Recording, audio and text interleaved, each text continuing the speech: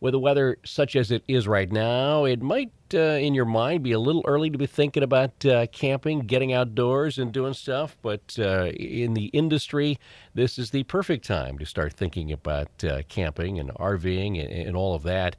And around the area the next couple of weeks, going to be a lot of shows, a chance for you to check out what's new, and maybe get a little extra interest in getting out of doors. The Marvac RV and Camping Show is coming up.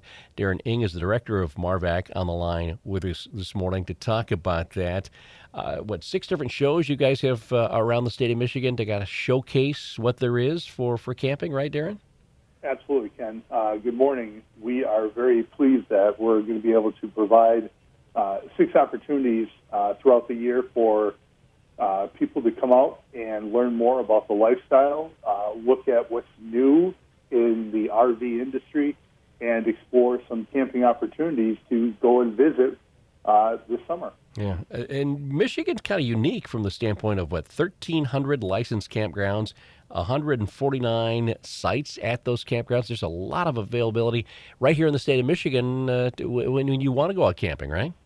Absolutely. We are very fortunate in the fact that obviously being a destination state, not only do we have the opportunity for the residents of Michigan, but it's a lot of attraction from the surrounding states to come to Michigan and see everything that we have to offer from the east side to the west side, from the south to the upper peninsula. I thought this was kind of interesting. 62% increase in RV ownership in the last 20 years. That's pretty amazing. I know the last couple of years, once the pandemic hit, it seemed like the RV industry just went kind of nuts. Folks thinking, hey, let's do something outdoors. We can't do stuff necessarily inside. And then there was a little hiccup there because capacity-wise, weren't necessarily always able to keep up. Are things back on track now for the RV industry as far as the manufacturing and supply for RV dealers?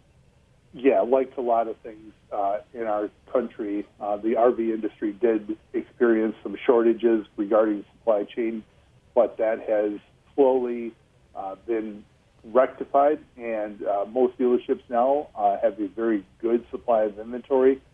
People are able to find the RVs that fit their needs and not have to wait for those to come in. So I feel confident that everyone should be able to find the unit they want and in time for the camping season this summer. Electronics and all of that kind of stuff, the luxury items seem to be kind of the trend over the last 10 years maybe for all of these. Is there anything new for 2023 and beyond that they're looking at as far as RVs and campers go? Well, you're absolutely right, especially during the pandemic. The ability to have connectivity was extremely important and continues to be a very popular feature. A lot of people who discovered that they could work remotely and enjoy camping and travel not only in Michigan but throughout the country and yet still do their jobs was an important facet of why RVing and camping took off. But to your point, one of the things that we're discovering in the last couple of years is the ability for RVs to be self-sustaining. In other words, they no longer necessarily need to run out the battery. These units are now coming equipped with solar capabilities. So if you have a favorite off-grid spot, whether that's for fishing or hunting, you're able to do that and not necessarily be tied to a dedicated campground. Interesting. Now, down south, obviously Florida, a lot of folks take their RVs down there and stay in those at big campsites down in Florida. Will that ever happen here in Michigan, or is the weather such that probably won't, as far as year-round camping, become a thing? There are a few campgrounds here in Michigan that have been granted a variance to operate year-round. Those people cannot stay, obviously, like you can in the summer for weeks on the end. RVs were never built to sustain that kind of year-round living. And Michigan does have a campground act that dictates the opportunity for campgrounds to remain open during the season without becoming a full-time living. Gotcha. All right. So we're talking to Darren Ing, director of Marvac. So as we said, 6 different shows around the area. You've got one actually in our backyard coming up the first weekend of March in Battle Creek, right? Absolutely. It is the 36th annual Battle Creek RV and Camping Show being held at the Kellogg Arena March 3rd through the 5th.